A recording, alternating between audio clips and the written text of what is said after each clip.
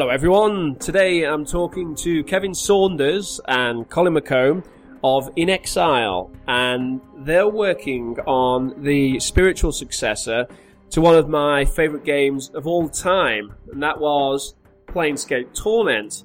This game is called Torment Tides of Numenera. This was a game that had an incredibly successful Kickstarter with some massive fans of Planescape Torment coming forward with huge sums of money to help it raise just over 4 million quid. So, as you might expect, there's rather a lot of expectation when it comes to this title. And the original Torment fans are certainly not the least demanding of audiences, although thus far it seems that In Exile are handling themselves pretty well. So, without further ado, let's talk to Kevin and Colin. So if you want to start off, just kind of introduce yourselves, mention your role on the new Torment game, and maybe mention some of the games that you've worked on in the past and the things you've been known for. Sure. I guess I'll start. I'm Colin McComb. I'm the creative lead for Torment Tides of Numenera, and I guess I am probably best known for being one of the designers on Planescape Torment. I also worked on Wasteland 2 and Fallout 2. Those are the big ones. And, well, you also worked at TSR for a while and developed the Planescape. That's true. I was one of the primary designers on the Planescape setting. After Zeb Cook left, I co-created the Birthright campaign setting. I've done just a pile of work for Paizo and TSR and Cobalt Press and a bunch of tabletop stuff as well. And I'm Kevin Saunders. I'm the project director for Torment. I worked on Shattered Galaxy, which was a massively multiplayer real-time strategy game about 15 years ago. And after working on MMOs for a while, I worked on Command & Conquer's Generals, Zero Hour, and then was at Obsidian for a number of years, worked on most of their games up through Alpha Protocol. I was the lead designer and producer for Mask of the Betrayer, which is probably the work there that has been most interesting to people. Then I worked in serious games for a while on some language learning role-playing games, and now I'm here. Cool. Okay. So first of all, just talking about the world that the world that Tides of Numenera is based in, compared to the world that Planescape Torment was based in. So just comparing the worlds of like Numenera and Planescape, what would you say are the parallels between those two kind of universes, and how do you think that they differ?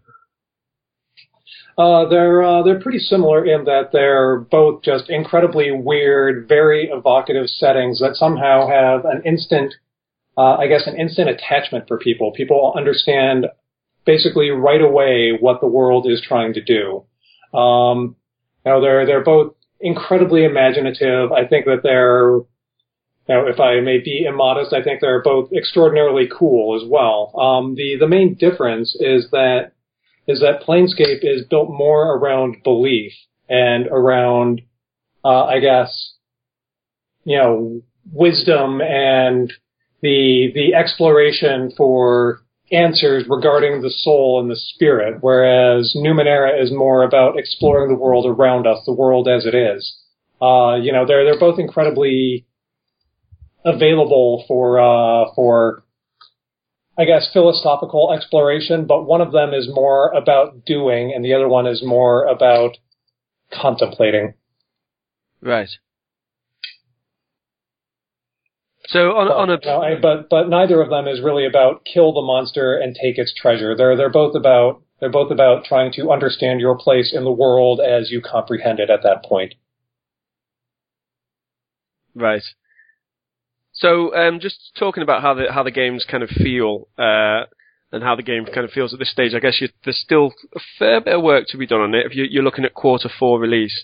But just kind of thinking about the music and the setting and things like that, kind of how would you compare the feel of the two games at this point, and how the game maybe differs or how it's similar to Planescape Torment? What we're trying. Did you see the video that we just recently put out? The World Unlike Any Other video. The one where you kind of show some of the different zones and there's a voiceover kind of describing them. So it's about a minute long. Or yes, that's the one. Yeah. Yeah. So that's kind of what we're going for there. The experience we're going for with our Torment is less of the dark, grim, everything is rusty and falling apart kind of thing, and going more for a check this out. Isn't this a super cool, bright and colorful thing? We don't want to do the solely grim, dark, crushing experience that a lot of Planescape was, but at the same time, we also want to convey the sense of incredible age. So while our colors are going to be bright and evocative for many of our areas, we're also targeting. Just lost my train of thought. We're also targeting to develop the same sort of continuity of experience that Planescape Torment had, in that we want to have incredibly weird and varied stuff that people will go, holy crap, I never would have imagined that. And the content is fairly dark at a lot of the time in general, but there, when you have the combination of the strangeness of the world and the technology and people living at roughly a medieval level of their own native technology, there's a lot of grim things that can occur, and we explore those. It's not, it's not always. I guess we have a fairly realistic approach given the situation, and we think a lot about how the characters would react and in the different situations, and focus on that. Right. In terms of the gameplay feel, I'd say if anything, and this is something that we've discussed a lot internally and are still assessing as we go forward, but if anything, we've gone more towards a literary game than even Planescape was. All right. And so we have some concerns that about the pacing, if we're slowing things down too much, or if we're demanding too much attention from the player in being subtle about certain things instead of often in game development we're kind of trained to be very overt and to try to appeal to the masses and make things accessible to an extreme degree, and while we want the game to be accessible so that like anyone could get in and play it, we've embraced the writing side of it and the storytelling to quite a degree. Yeah. Yeah. One of the discussions that we were having recently is, well, is the player going to know this? And we're going to say, well, in some cases the player doesn't need to know this. We can have the player infer it. We don't necessarily need to come right out and tell the player. We want our players to be active participants in this game and thinking about it and figuring out what it is that they are pulling away from the game and building in little verbal puzzles as well, so that, I guess not puzzles in the sense of you need to solve this, but in the sense of there's a greater mystery behind this that somebody who's just playing casually might miss, but somebody who's playing and carefully will say, hey, wow, I figured that out. I feel pretty smart now. Yeah, I mean, I suppose that was one of the big things about the original Torment, that it's one of the reasons why it had such great replayability. And you look at these old details that you didn't really see before and realize that there was a whole kind of mystery, or even a kind of a quest and an item that you just completely missed. And you kind of go back and you see it, and it's all kind of there. It's almost when you watch one of those films where everything gets revealed at the end, and you watch it again and you realize the clues were there all throughout.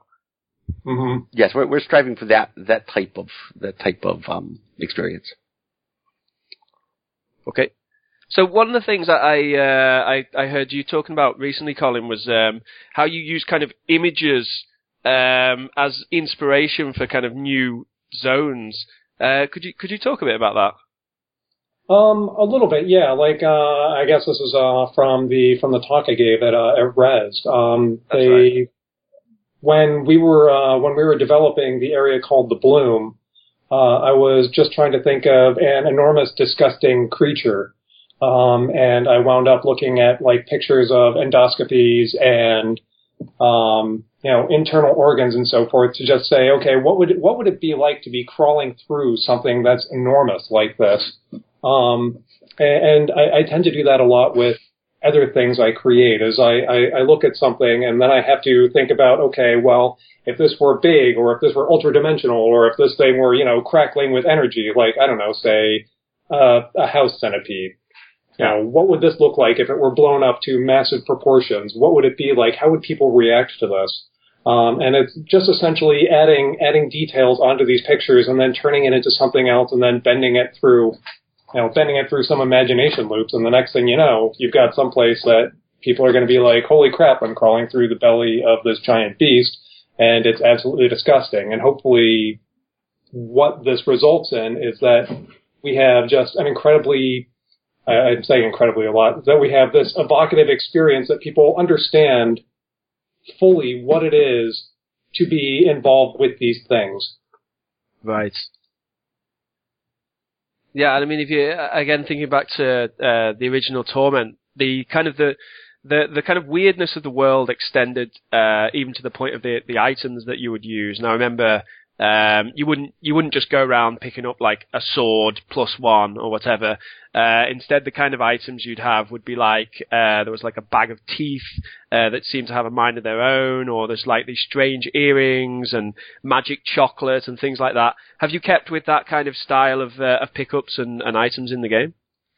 Yeah, the Numenera setting. So Numenera actually in the game world is a word that refers to all of the technology and other artifacts from all the past civilizations. And by civilizations, we don't mean, it's not in the sense of like the Egyptian civilization. It's like a billion years. It's the Earth a billion years in the future. And so like all of mankind that as we know today would even be less accomplished than one of the 8 worlds preceding the Ninth World, which is where we are in Numenera. So Numenera, the game is named after basically these items, which can range from nanobots to large devices. And so we've embraced that through the setting as well.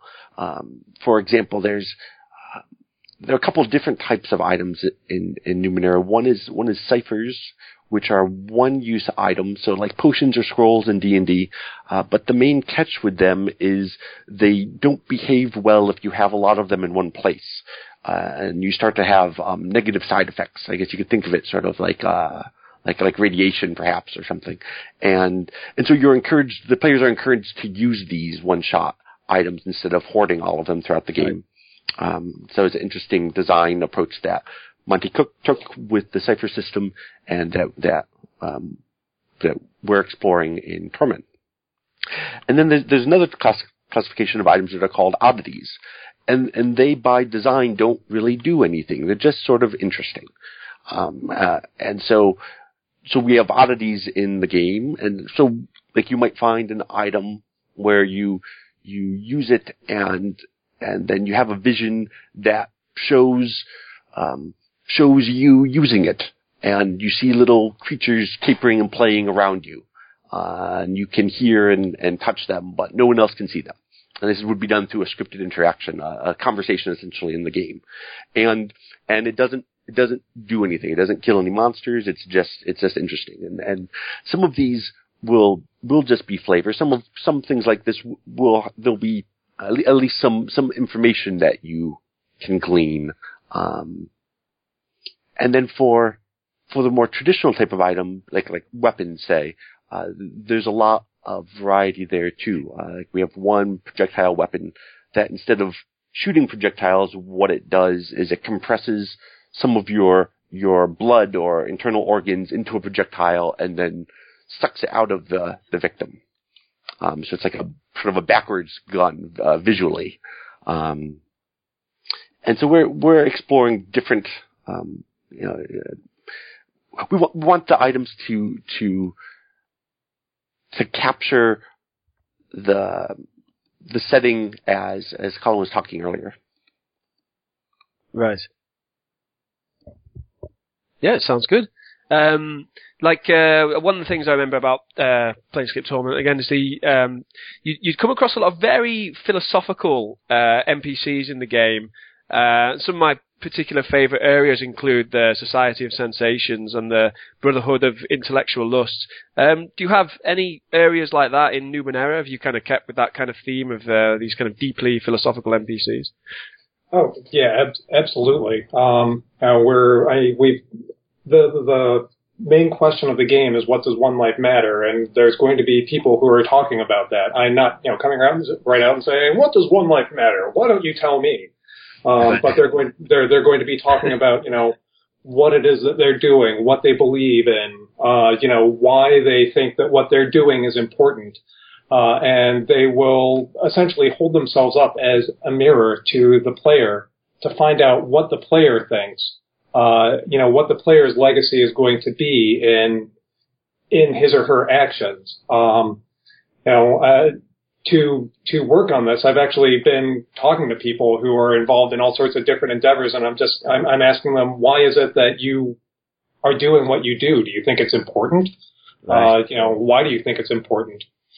And so we're trying to build in that sort of experience so people understand and be able to see themselves, if not only in the player, but also in the other people in the world. And because of this, we want to make a measurable philosophical meter, I guess, and that's what we're using the tides for. It's essentially a physical and psychic force that allows us to track what the player says and what the player does, and sort of follow that throughout the game so that people will be able to react to the player's tides and the player's choices. Right. And then, we'll be able to have an accounting, of what the player has done throughout the game. The tides are essentially a measure of one's legacy. The 5 different tides cover different aspects that, Adam, Colin, and I identified before the Kickstarter. We were talking about what things are people known for, what things do people try to achieve with their work here on Earth, and so the tides are a way of both trying to quantify that in ways to have an impact on the gameplay, but more so to help direct both our direction with the story and the player's journey through it as they explore legacy. Right. So the tides kind of replace an alignment system. Is that the idea? Yeah. Right, but they're not. There's no good or evil within them. It's more they're more equal, I'd say. Yeah, we don't want to say, okay, well, gold tide is always good, and therefore, that's the one that good people get. We don't want to make a value judgment as to what is good or bad. This is something that the player is going to have to decide on his or her own. So for example, the good tide the gold tide is, as Colin mentioned, the good tide. Is that one is a primary example we use because it is kind of prone to be good, and sort of its default tends to be good things. It's concepts like sacrifice and empathy, but those things aren't always done for good reasons or have a good outcome in our 21st century definition of good, and so we explore that on purpose at times. Right, for instance, you say, okay, well, it's good to give money to homeless guys, but it turns out you've just given money to the homeless guy, and now he's gone off and, built himself a drug empire. Right. Because it turns out, you gave money to the wrong homeless guy. It's not necessarily a good thing that you've done. Right. Another aspect that's important about the tides is we don't care about the player's intent because we don't know what that is. So we set up the tides to respond to the actions and the results of the actions. So if the player and saying something can be an action. So it's sort of like if an independent observer, which you could think of the tides that way, were to witness this event and its outcome, how would they then view the person who did it? Like, what would they attribute to their legacy? Okay. So, is this, I mean, you've already spoke that throughout the game you'll be kind of judged on this. Is this something that's going to kind of all come back to you at the end? Like at the end you kind of, the summary of how you've kind of performed throughout the entire game based on the tides will affect kind of the final kind of, I suppose, epilogue, or the final kind of, the ending, I suppose? I'm not sure how much I'm allowed to say that. So, I guess yes. It certainly would be neat if we could do that. Right. I think, I don't know that judge is exactly the right word. Okay. I mean, in a way, there's a judgment, but we don't want it to be. We don't want to oppose our beliefs or opinions. We want it to be sort of more an assessment, I guess I'd say. Okay.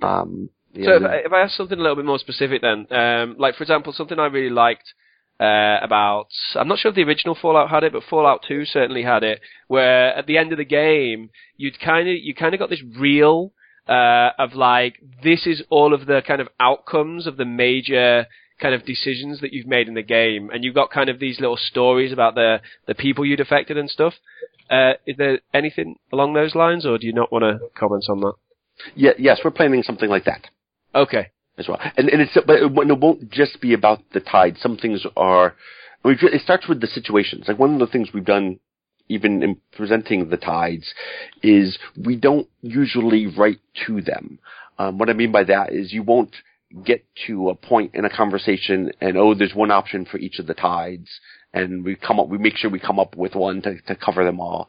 We write to the situations, and then afterwards, assess how any of them would affect the tides.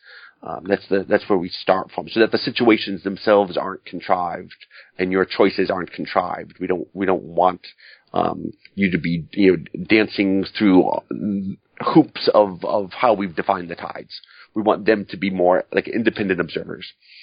And so yes, we do plan an epilogue, in that it would be focused on the outcomes of all of your choices throughout the game. Yeah. That was one of our Kickstarter stretch goals, as I recall. We said that we would do an extended epilogue. Okay. So yes, we are planning to show. We're currently planning to show that. Okay. So one of the decisions that you had to take at one point was how to represent the combat. That's a bit of a difficult question, given that the combat in Planescape Torment was I personally I quite liked it, but it certainly wasn't one of the big selling points of the game, I suppose. And in the end, based on a kind of vote of backers, you've went with a turn-based combat system. How's that working out, and how confident are you in that decision? All right. So I guess to give a little history, because we still come across backers or others who are just realizing now that the game is going to be turn-based. Yeah. So back at the time of the Kickstarter, we didn't have a strong opinion about which way the combat should be. We knew some of the goals we had for combat. We didn't want to have a lot of filler content, or trash mobs as they're called. We wanted to have more set piece encounters, and that were better tied to the narrative. And so we talked about our combat goals in a broad sense, but as you noted, we didn't see combat as the heart of Planescape Torment. It's not why people loved it. It had a useful role in the game, and some certainly enjoyed it, but it wasn't one of the pillars of it. And so what we told the backers was, here are our goals for combat. We're going to be talking with you more about this and have an advisory vote later in the project, and decide then. And now over the months following that, as we developed more of our conversations and how we were approaching them and some of the gameplay systems, we acquired a preference for turn-based combat. We thought it would suit the goals we had for the game better. And a part of that, too, frankly, was with the team we had, it felt like what we would be more successful at. And so there were a number of factors that pointed us towards turn-based combat. But here, the first game was real-time with pause, and we had talked with the backers about how we would have this advisory vote. And surely, if we were to find that 90% of the backers wanted real-time with pause, then we would have found a way to make that work, right? I mean, we're making the game that they trusted us to make, and we don't want to disappoint them. So we held the vote, but we told them, we said, we actually, here's what we see as the pros for each and the cons for each, and we're actually favoring turn-based, and this is why. And then it was a very close vote. Statistically, I think it was a tie, 48% to 47% in favor of turn-based combat. And we had about 15-20% of the backers did vote. And so some were upset that they felt that we sort of had rigged the vote. But it was never intended to be a democracy. It was intended to be what's best for the game. So yeah. We didn't have qualms about trying to, if we could persuade the backers to what we thought was best, then that seemed like the right thing to do, because it's what we thought would make the best game. Yeah. And so I'd say that we've been, I'm very happy for that we made the decision we did. Right. In part, as you probably know, we've licensed the Pillars of Eternity technology. And the main parts of that we were interested in were the conversation system, which we used as a starting place for our own system, and the rendering for the 2D backgrounds. And the gameplay aspects, we expected we would need to deviate from some, but it provided a good foundation for us. And I know they spent a lot of energy in getting their combat to feel the way they wanted, and there was a focus for them, because the game, there's a lot of fighting. It's more of a Baldur's Gate 3 type experience. Yeah. And so I think if we had gone that route, we're based on a different underlying role-playing system, so we would have had to redo a lot of that work, and it was a lot of effort on their part in things that for us aren't what's key. Whereas our effort into what we're calling Crises, which is our turn-based combat system, has been focused on bringing more of the narrative into that and making the situations more than just combat. Right. It's been much more consistent with the core of the game. Okay. However, I would like to point out that these crises are big handcrafted set pieces. There will be what we call tussles, which are smaller fights that are not as carefully planned out, that you can totally fall into. So, we do have our big combats, but then we've also got, tussles that you can get just by pissing people off. But those are more like almost a failure state. Not exactly, but you don't wander through an area that's a dungeon crawl and there's a whole bunch of these encounters. Right. They're more, there's a situation where it doesn't make sense to prevent you from getting into a fight. We don't let you fight everyone, but there are times where it feels off from a narrative perspective if there is no aggressive possibility. Yeah. I mean, I guess one of the kind of useful things, I suppose, about combat in Planescape Torment was that it did kind of provide, I suppose, kind of a barrier to moving through the game too fast. In that, if you did kind of skip ahead without improving your character to a certain degree, then you'd run into difficulties. Particularly some of the boss fights, I remember being quite difficult in that game if you didn't kind of have the right item, equipment, and all the rest of it. Are you still kind of using combat like that? And in some ways, though, you do get experience points from combat, but you get experience points from lots of other things too. Right. Yeah. And in cases where you're able to avoid crises, you're getting rewarded for overcoming the challenges. Yeah. So it's more as you progress through the game. So I think that that happens sort of with or without the combat part. Really, it's more of a pacing issue. Like there's a lot of reading and thinking and that we're expecting of the player, and we think you can only do that for so long. Like, you need things to break it up and change how the game feels, and so that's more the role of the combats for our game, and also to pay off all of the role-playing game decisions. There's some of that in conversations, like your choices in terms of your skills, or what your focus is, and the items you have. Those will have impacts on conversations, but the easiest place to make those things matter is the combats. So that's another big part they play, is to reward the advancement that you have done. Yeah, but not everything you do in these combats is going to be sticking a sword in someone. We're planning on having it be like, you've got to fix an item, you've got to build this machine, you've got to do something to protect yourself against alien bombardment, something like that, where it's not necessarily you're going in, just toe to toe with somebody and swinging until one of you drops. The experience you get from this combat is not for killing someone, but for overcoming the challenge. Yeah. So, obviously, how you interact with the NPCs that can join your party, that was a big part of the old Torment game, and presumably that's something that you've kind of heavily looked into with this game as well. Oh yeah, is that right? Absolutely. We want to make sure that our companions are memorable, lovable, but also eminently hateable as well.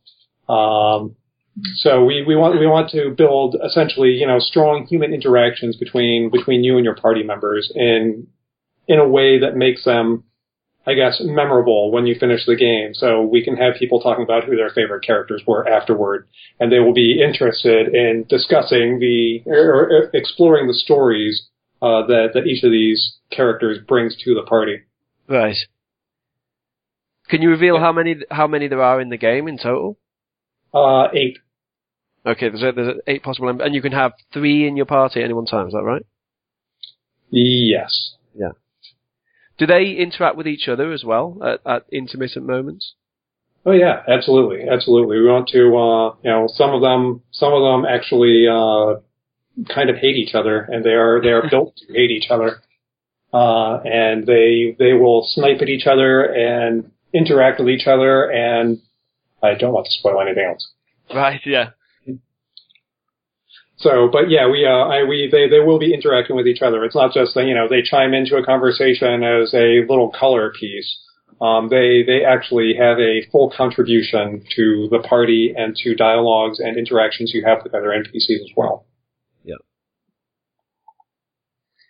So much like Dakon with the Githyanki in, I think it was the lower ward. Is it the lower ward, clerk's ward, whatever? The Githyanki Fishers. He actually gets into a fight with them, where right. you wouldn't have that situation if Dakon wasn't in your party. If you don't have him, yeah. Were you tempted at all to kind of have any cameos from the characters from Planescape Torment, or was that kind of out of bounds due to licensing? From a personal standpoint, tempted, but from a legal and practical standpoint, not as tempted. Right. Also, we think we want to try to create the type of experience that Planescape Torment created for people, but we don't want it to be like a series of in-jokes. Yeah. Yeah. Okay. So the one of the other things about Torment was that you kind of had the balance of this really weird, almost kind of repulsive at times world, but there was also this kind of element of comic relief, which I guess was kind of something that was a part of a lot of Black Isle titles back in the day. The obvious example was Mort, but I suppose like you did kind of get comic relief just if you kind of looked for it in the descriptions. You'd occasionally get, it's almost like a kind of a wink in the narrative. Is that something you've gone for as well? I am even in the darkest situations, people are still going to find a way to joke around. Yeah. So we want this to be true to human nature. I know that my own personal reaction to something scary is to make a joke out of it. And so some of our companions are going to be doing that as well. We do want to be very careful that we're not, turning this into just one big meta joke of, tee-hee, isn't all of this very clever and funny? Because, this is a Torment game. This isn't a, stand-up comedy hour.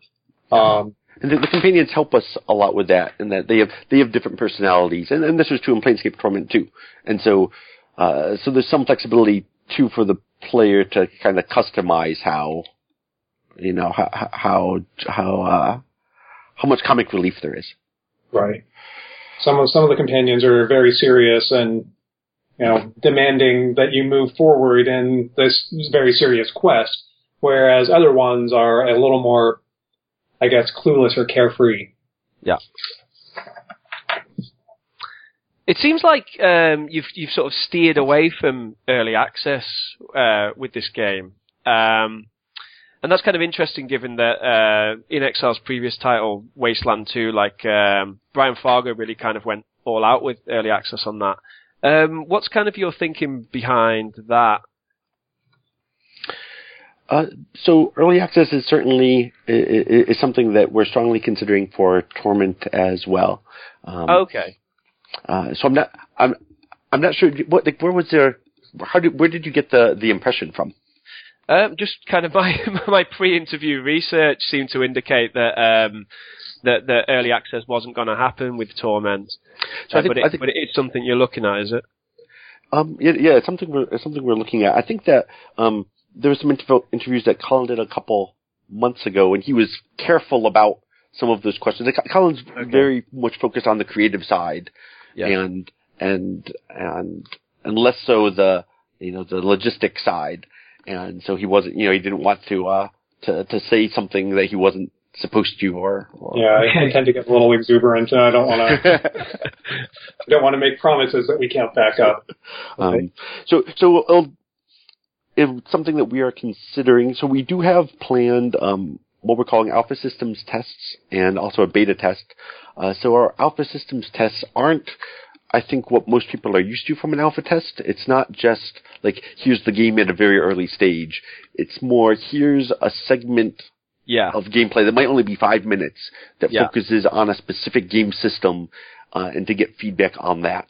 And those are things that those tests are some of our backers have access to that, and so we'll be looking to them. And our focus right now is on getting those things into backers' hands, and that will give us a lot of insight into what makes sense next. Right. Okay. Go ahead.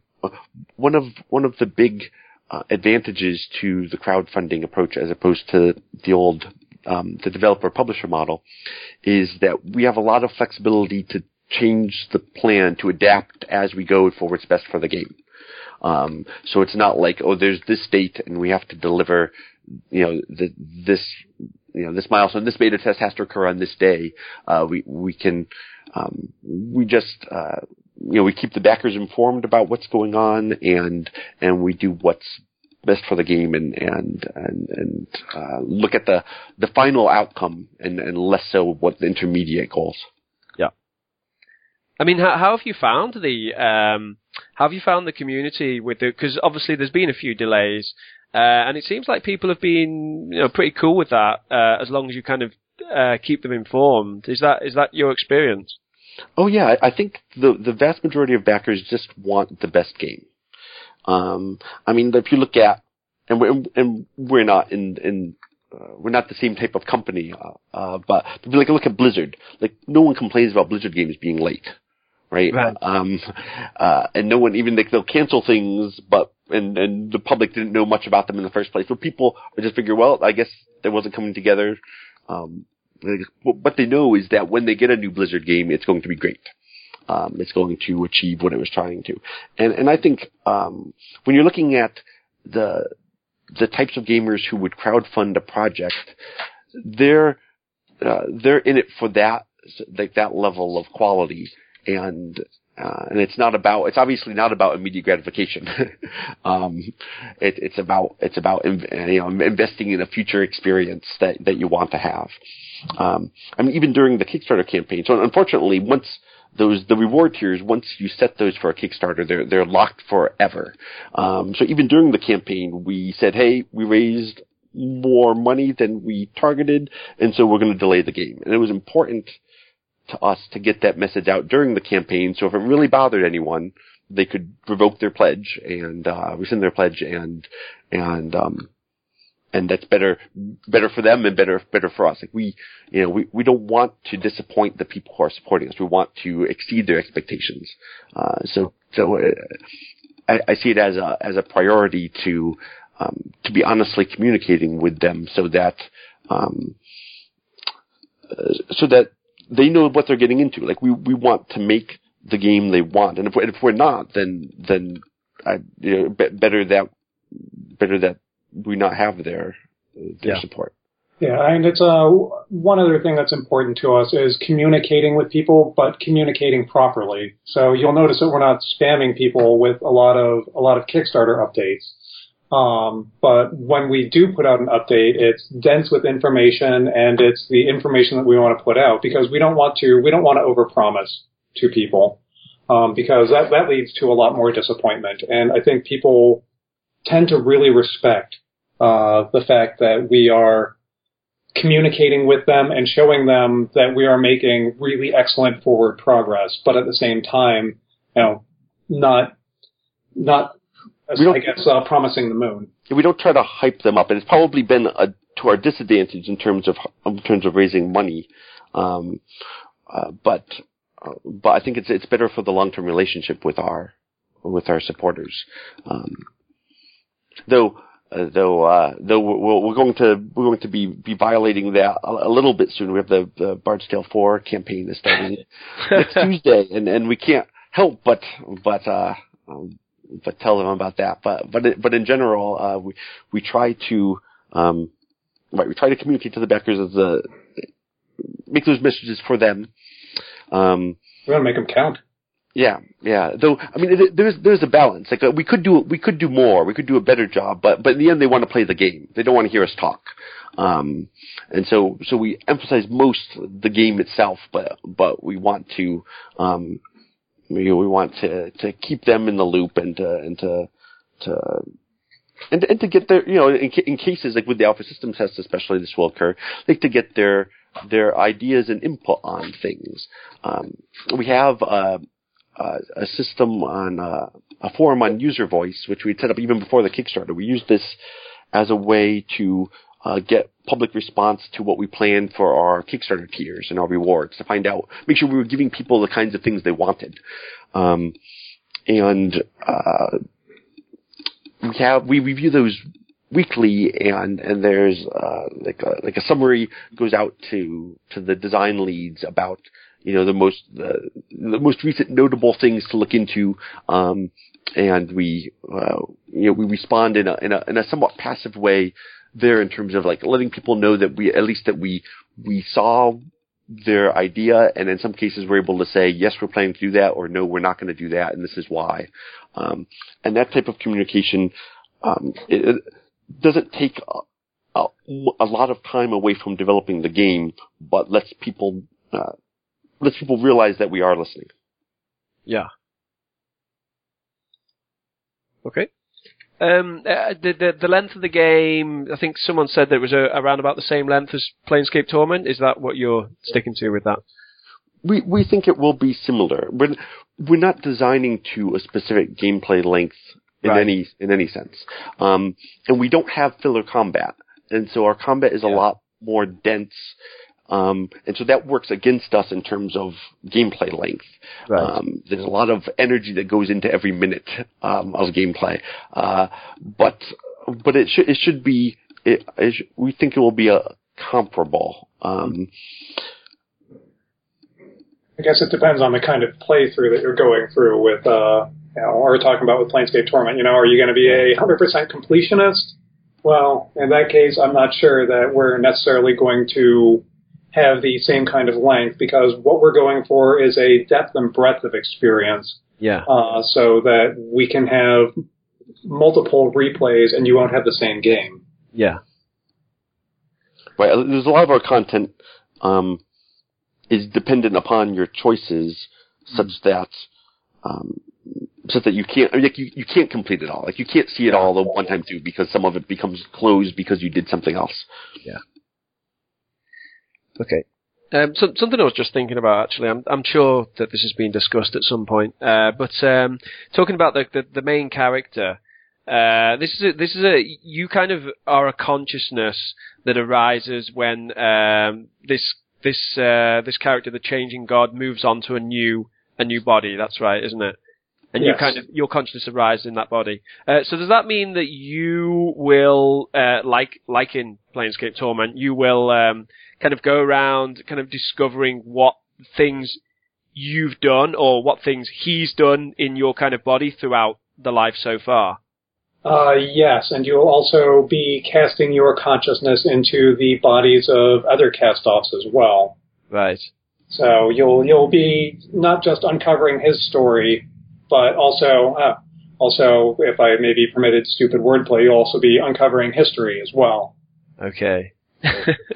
Right. So you're kind of a special cast-off then, because the other cast-offs they don't have this ability. They don't have this ability, but they have other special abilities of their own. Okay. But each of them is personalized. But yeah, you are a special case. Okay, guys. Well, that's pretty much everything I've got, unless there's anything you specifically would like to talk about.